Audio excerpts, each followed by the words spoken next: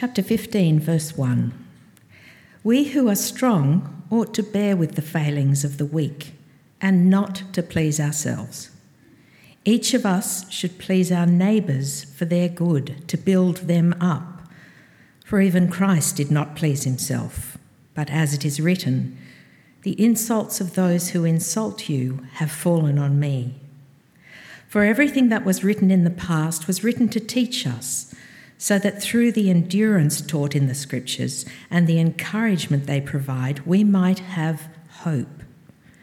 May the God who gives endurance and encouragement give you the same attitude of mind toward each other that Christ Jesus had, so that with one mind and one voice you may glorify the God and Father of our Lord Jesus Christ.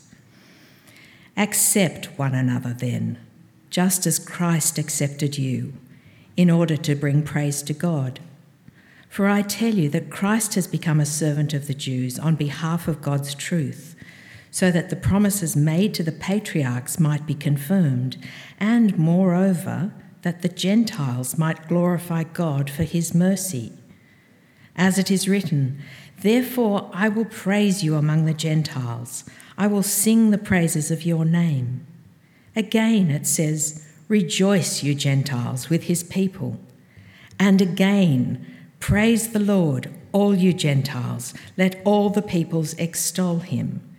And again, Isaiah says, "The root of Jesse will spring up, one who will arise to rule over the nations.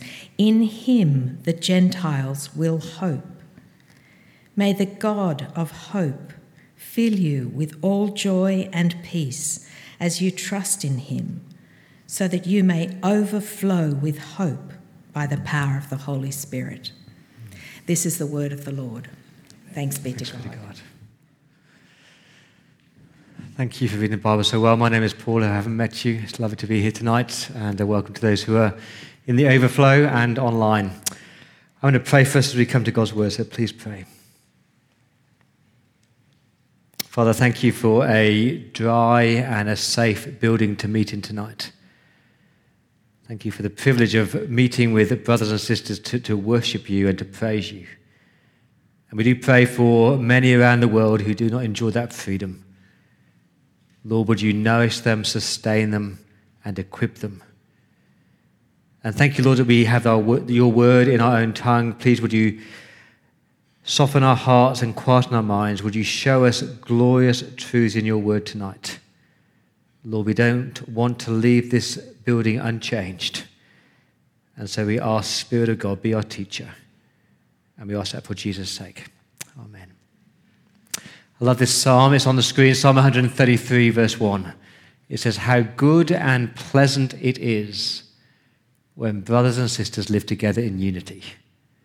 How good it is when Christians come together united. How good it is when Christians who are so different in our personalities come together as one, united in Christ. Now, how good it is when Christians from different cultures, different backgrounds, different countries, different traditions live together as one in Christ. How good is that? How good it is when Christians who think really differently on a whole load of secondary issues, music in church, mode of baptism, the role of men and women in church, spiritual gifts, spiritual disciplines. How good it is when we can come together and say, you know what? We might disagree, but we're one in Christ. How good is that? How good it is when I can say, Christ died for me and Christ died for you. How good it is I can say that I've experienced the mercy of God and so have you. I'm living my life as a living sacrifice and so are you. And so we might disagree, but that's okay because we're family, we're brothers and sisters in Christ. How good is that? I love that verse. But I think perhaps we should rewrite it. We should say how good and pleasant it would be if Christians could live together in unity. Is that a fair comment? Because the sad reality is that for many Christians, we are much, much better at dividing than we are at uniting. We are so good at fighting and disputing and disagreeing with each other than we are at embracing and accepting each other. There's a wonderful book on church history. It's called Great Church Fights. A whole book dedicated to church splits and fights and factions. And you know what? 95% of church splits do not happen over doctrinal matters. We're not fighting over justification by faith or the authority of Scripture. We're disagreeing on secondary issues like governance structures or baptisms or spiritual gifts. Why are we so good at fighting? It is damaging. It is damaging to God's church when we fight like this. And many a man or woman have sat in church and they felt condemned and judged and almost bullied into doing something against their conscience. That is wrong. It is damaging to God's church. It is damaging to God's gospel because the watching world out there does not see the peace and unity that Jesus brings. All they see is Christians behaving badly. It would be great if we could unite over these things. But there's something about our human nature, isn't there? That we always think we're always right about everything. As you know, I was 40 when I got married. And so I thought that my way was the right way. I mean, who knew there were two ways to stack a dishwasher? Who'd have thought that? Who knew there were two ways to put a knife in a knife block, blade up or blade down? Who'd have thought that? Who knew that other people actually put the water in a saucepan to boil the water for their pasta and not boil the kettle? Who'd have thought that? And so I coined a phrase, it's not wrong, just different. It's not wrong, it's just different. And I actually think that's the thrust of Romans 14 and 15. It's not wrong, it's just different. Now, Christians can disagree on lots of issues without being disagreeable. We can love each other even when we disagree. And the key verse is Romans 15, verse 7. This is your memory verse for the week. Romans 15, verse 7. Accept one another then, just as Christ accepted you, in order to bring praise to God. He said, accept each other. He doesn't say tolerate each other or put up with each other. He doesn't say correct each other, preach at each other, and trying to persuade them that you're always right. He doesn't say write them off, slag them off, ignore them, force them out of the church and split the church. He says live together in harmony, accept each other. That word accept, it means to welcome, to receive, to embrace with love and with kindness. He's saying, yes, you might think differently, but open your hearts, open your homes, bring them into your circle of love because Christ has accepted them. So who are you to reject them? So accept them. And Paul highlights these two groups of people in these chapters. He calls them the strong and the weak. 14 verse 1, accept the one whose faith is weak, without quarreling over disputable matters. Or 15 verse 1, we who are strong ought to bear with the failings of the weak and not to please ourselves. So you've got the strong and you've got the weak. And he's not talking about physical strength. He's not talking about a strong personality versus a timid personality. He's not talking about people who are more vulnerable to temptations. And he's not talking about doctrine. This is not the false teachers of Galatians. Now, he's talking about our consciences. So the strong Christians are the men and women who are so confident that you are justified by faith in Christ alone, by grace alone, and you know you have this complete freedom in Christ. You're fully free. But it's almost like you don't really care how your freedom impacts other people. Now, the weak believers, they are fully saved, they do love Jesus, but they have this tender conscience and they still feel the pull of certain rules or rituals. And this is the problem. Whilst the weak might be a bit insecure and sensitive, the strong in church can be abusive and powerful, immovable and stubborn. And the strong sort of look down on the weak, and the weak always condemn the strong. And instead of harmony in God's church, you have hostility.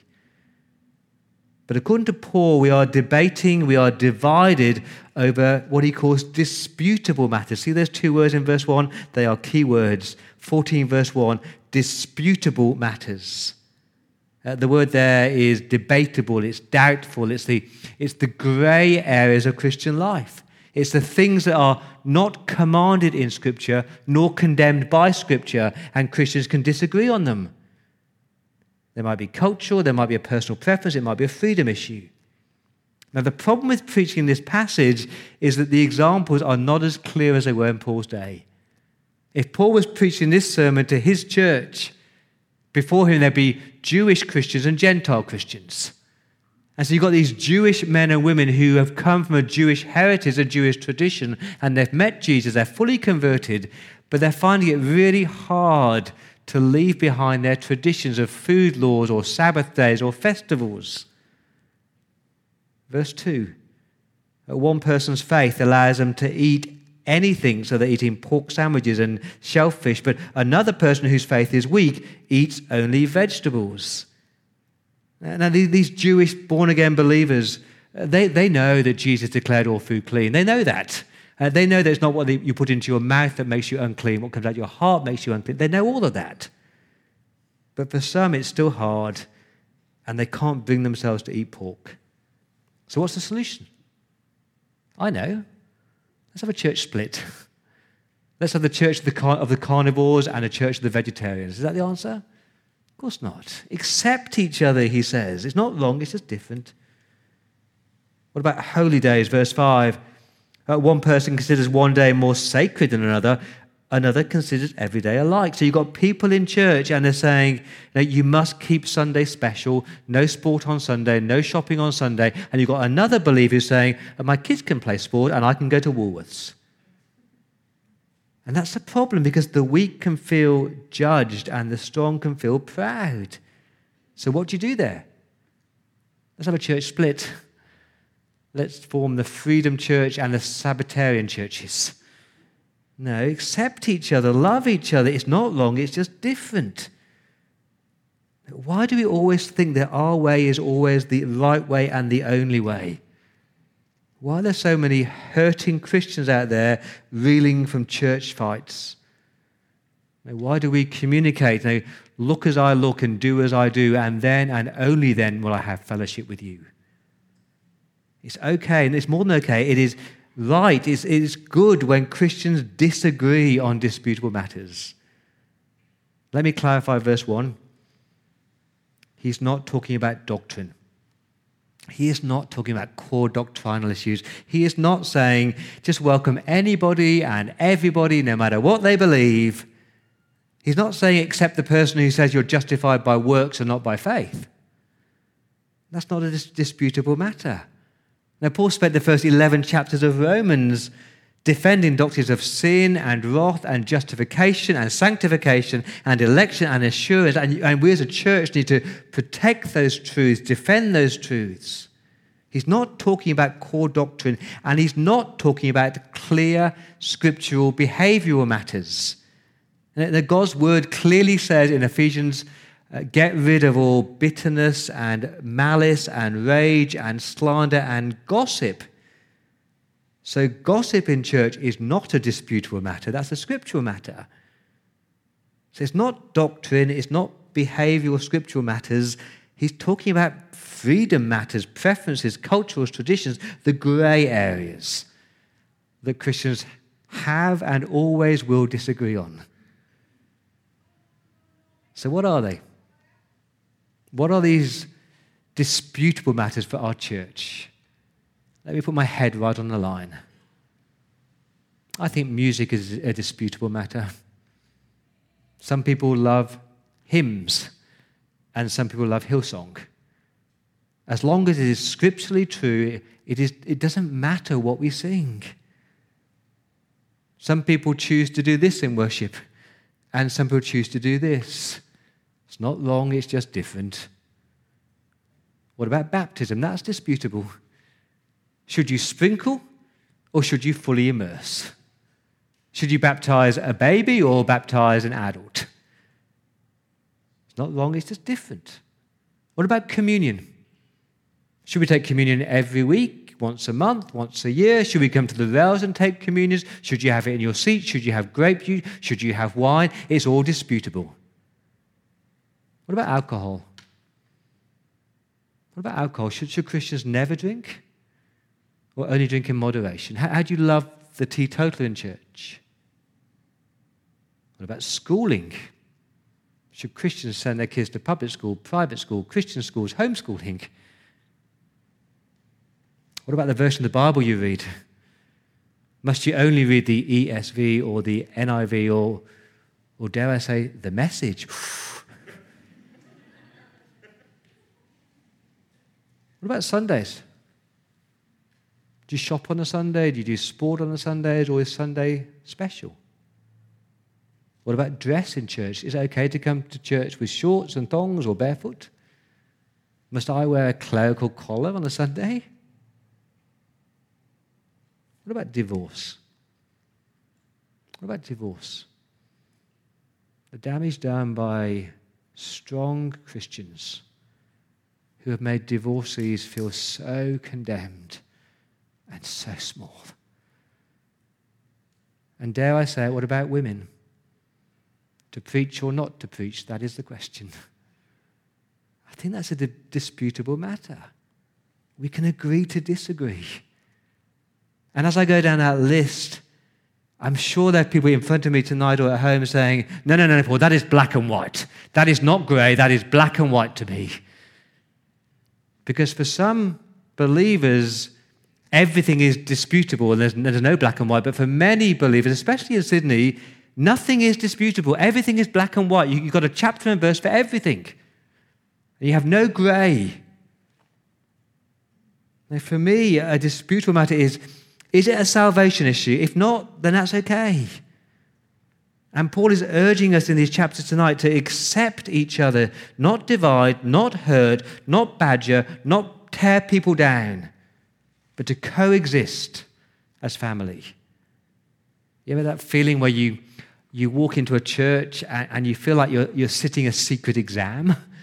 And the questions people are asking you, they're almost trying to work out whether you are sound enough to join their church. Some churches make it more difficult to join their church, ticking all the boxes on these disputable matters, than it is to join the kingdom of God. And I believe that these chapters are so important for our church at this moment in history, because we are growing and growing and growing. And we have different people from different cultures and different church backgrounds and different opinions. And as I was preparing this sermon this week, I was thinking to myself, Paul, I wished I preached this sermon to myself 21 years ago when I left Bible college as an arrogant, proud 30-year-old with biblical theology under my arm. And everything to me was so black and white. And I want to apologize for anybody in this room or anybody watching online who I hurt by my arrogance. It was pride. I thought I was right on everything. It was selfish. I wanted things done my way or the highway. And it was immaturity because there's more grey in the scriptures than we give it credit for. And actually it was a spiritual issue. It was a spiritual issue because I wasn't allowing God to teach me the beauty and the breadth of his worldwide diverse church.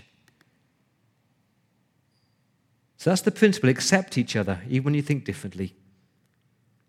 How do you do it? I've got 2 A's for you. I've got your attitude and your actions. In your attitude, says Paul, lose the arrogance, lose the arrogant attitude. Look at verse 3, 14:3. The one who eats everything, the carnivore, must not treat with contempt the one who does not. That word contempt is a strong word. It means to utterly despise, to regard them as nothing, to treat them as trash. How dare we do that to a brother or sister in Christ? But, verse 3, the one who doesn't eat everything, the vegetarian, must not judge the one who does. We mustn't go, tut, tut, tut, how dare they do that? Now here's the principle, verse 3, for God has accepted them. That's the truth. I hope you know that God is God and you are not. God is God and we are not. So please don't play God. Please don't think you know more than God. If God has accepted this person who thinks differently, if God has had mercy on those people who think differently, if they're justified, if they're clothed in the righteousness of Christ, if they are free from God's wrath, then who are we to reject and condemn them? How dare we think that we are more holy than God or we know more than God? Let's start treating people the way that God has treated them, and God has accepted them, and so should we. And I do wonder whether there'll be a lot more surprises in heaven of brothers and sisters who we've written off because they think slightly differently. No, God has accepted them. That's the attitude. And God is their master, not you. That's your attitude. Verse 4, I love verse 4. Who are you to judge someone else's servant? They're not your servant. They don't belong to you. You're not their master. No, to their own master servants stand or fall, and they will stand, for the Lord, who is their master, is able, the word there is powerful, it's dynamite word, is able to make them stand. They belong to God. God is their master. Jesus is their Lord, not you. I think Christians, church, we are very good at lording it over people and think that people belong to us. They don't. They belong to Jesus. Can I have a word for anyone watching tonight or listening tonight who is a teacher in God's church? Our role as teachers, as leaders, as pastors, as preachers is to teach and defend doctrinal truths and to enable and equip the believers to sit under the Word of God and allow the Word of God to shape and change their behavior in a way that's honoring to God. That's our role, full stop. Our role is not to coerce people into thinking exactly the way that we think on all these secondary issues. That's called spiritual abuse.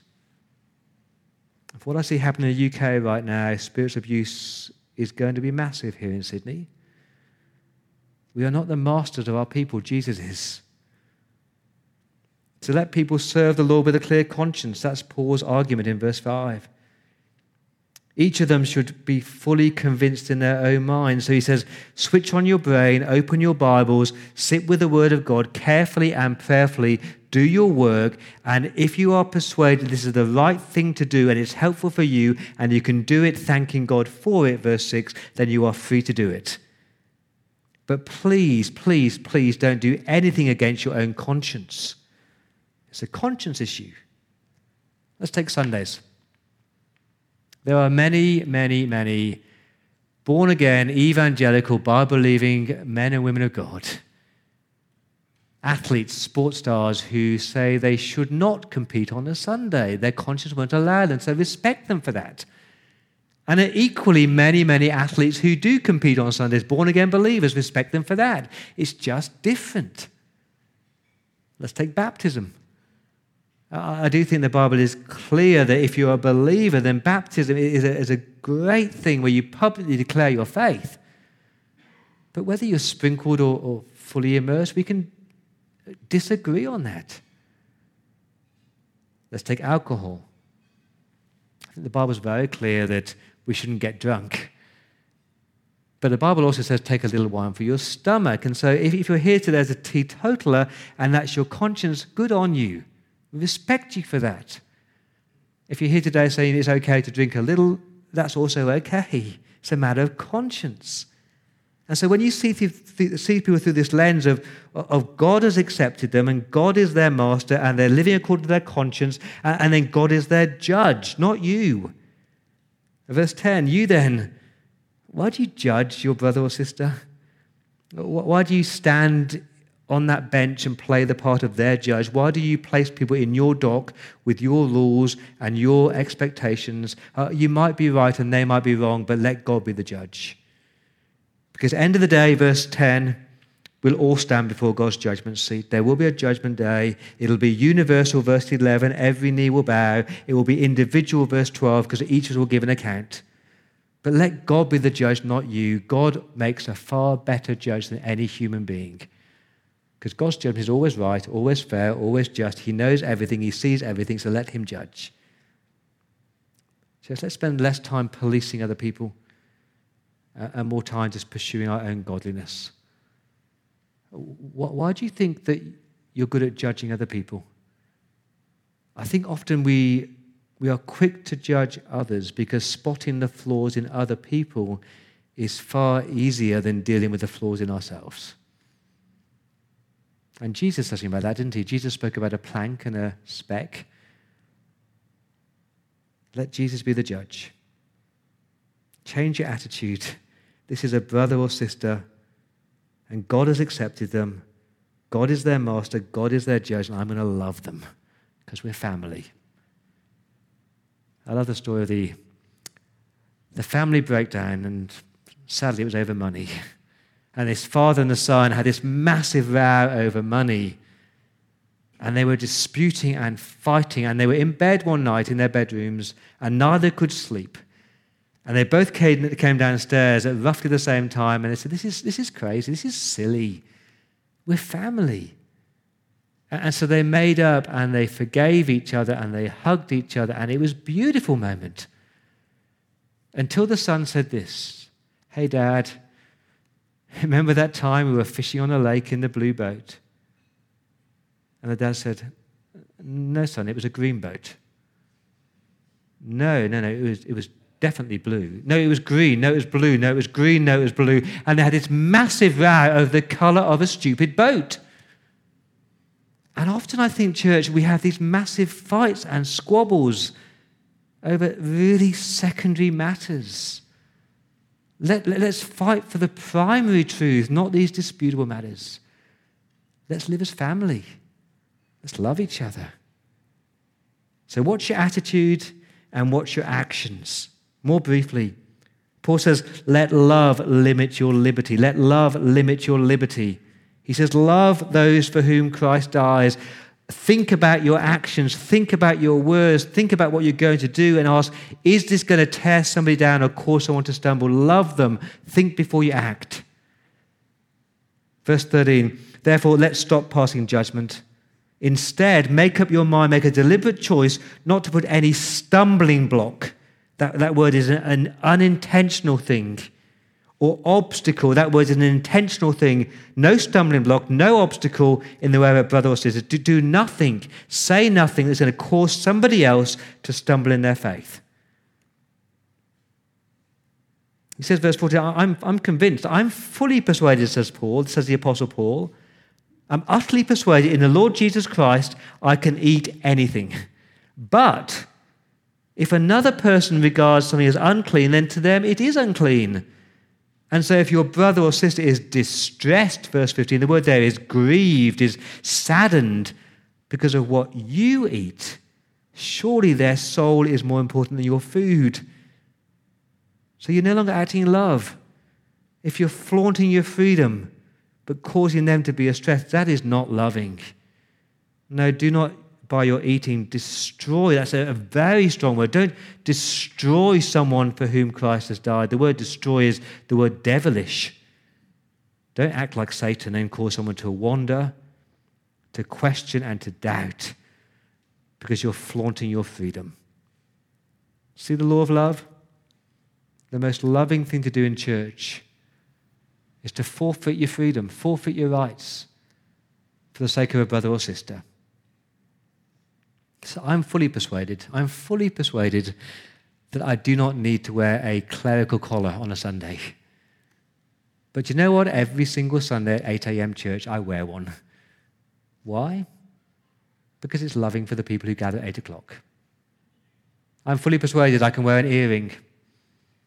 But you know what? There are people in church who are distracted by it, and so when I see certain people coming to church, I take it out. That's a loving thing to do. I'm fully persuaded it's okay to have the occasional glass of wine in moderation. But in our house, we don't serve alcohol when people come around unless people bring a bottle themselves or unless we know that they drink. I hope you know that Kirby Church is a dry site. It's an alcohol-free zone. But sadly, that was one of the most divisive parish council meetings I've been at. All these leaders in church saying, no, Paul, we are free to drink. It's my right to drink. And of course we could drink. And the world is drinking. And I said, but is it loving? I kept saying, do you know how many recovering alcoholics we have in our church?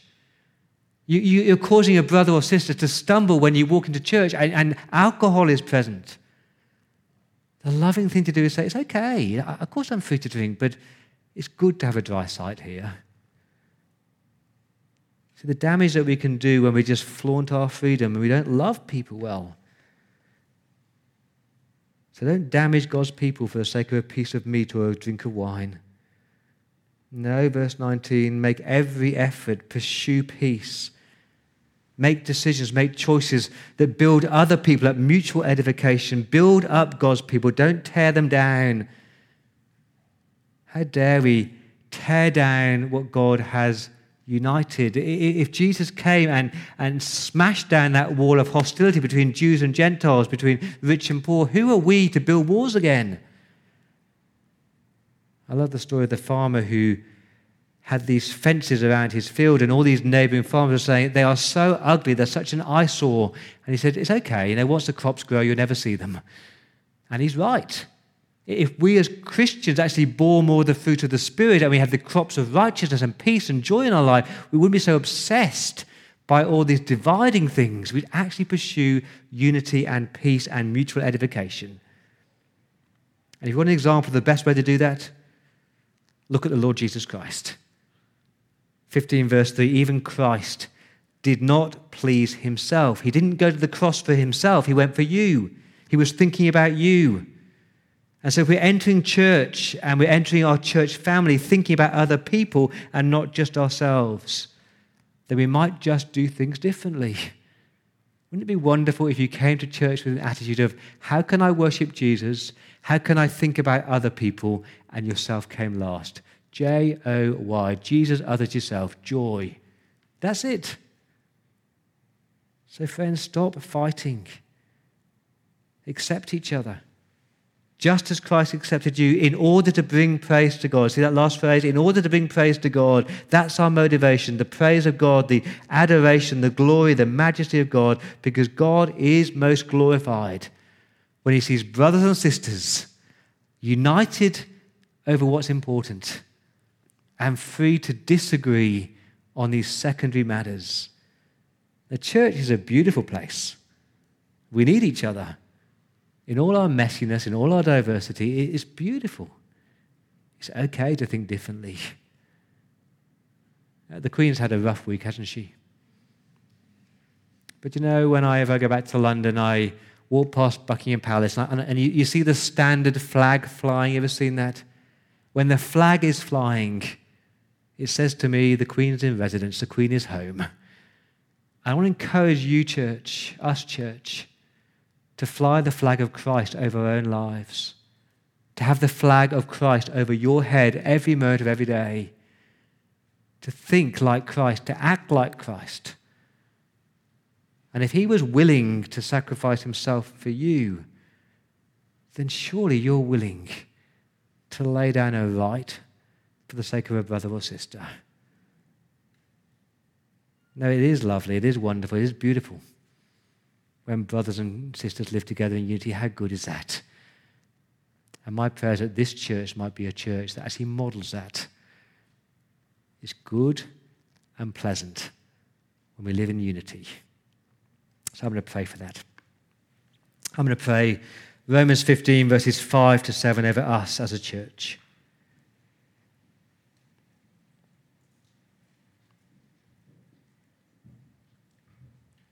May the God who gives endurance and encouragement give us the same attitude of mind towards each other that Christ Jesus had, so that with one mind and with one voice we may glorify the God and Father of our Lord Jesus Christ. And church, may we accept one another, just as Christ accepted us, in order to bring praise to our glorious God.